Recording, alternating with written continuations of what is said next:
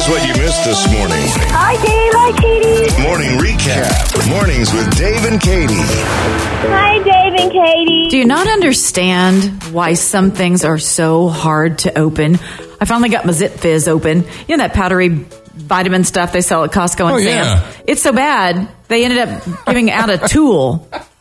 They can put on your keychain so you can open up the Zip Fizz. It's so hard. Why don't they just make it easier to open? I don't know. They'd rather make a tool to do it. Okay, you want to talk about stuff. What about those Pillsbury biscuits you get? That you have to unwind. I'm scared of those. And I'm for so years, scared. I mean, I was a kid opening them. Yeah. And it's like a biscuit Jack in the Box. I know what you're talking about. Oh, see?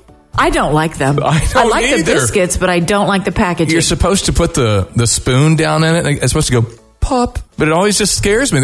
We just whack them on the side of the counter.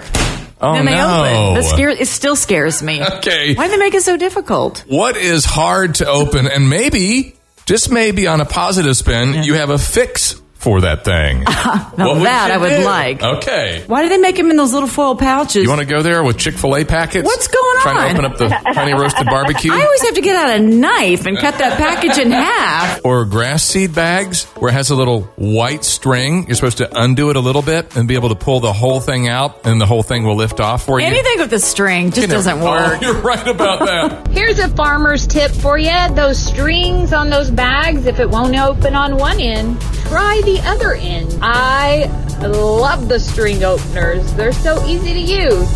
Have a great morning. This is Melissa, your local farmer. Bye.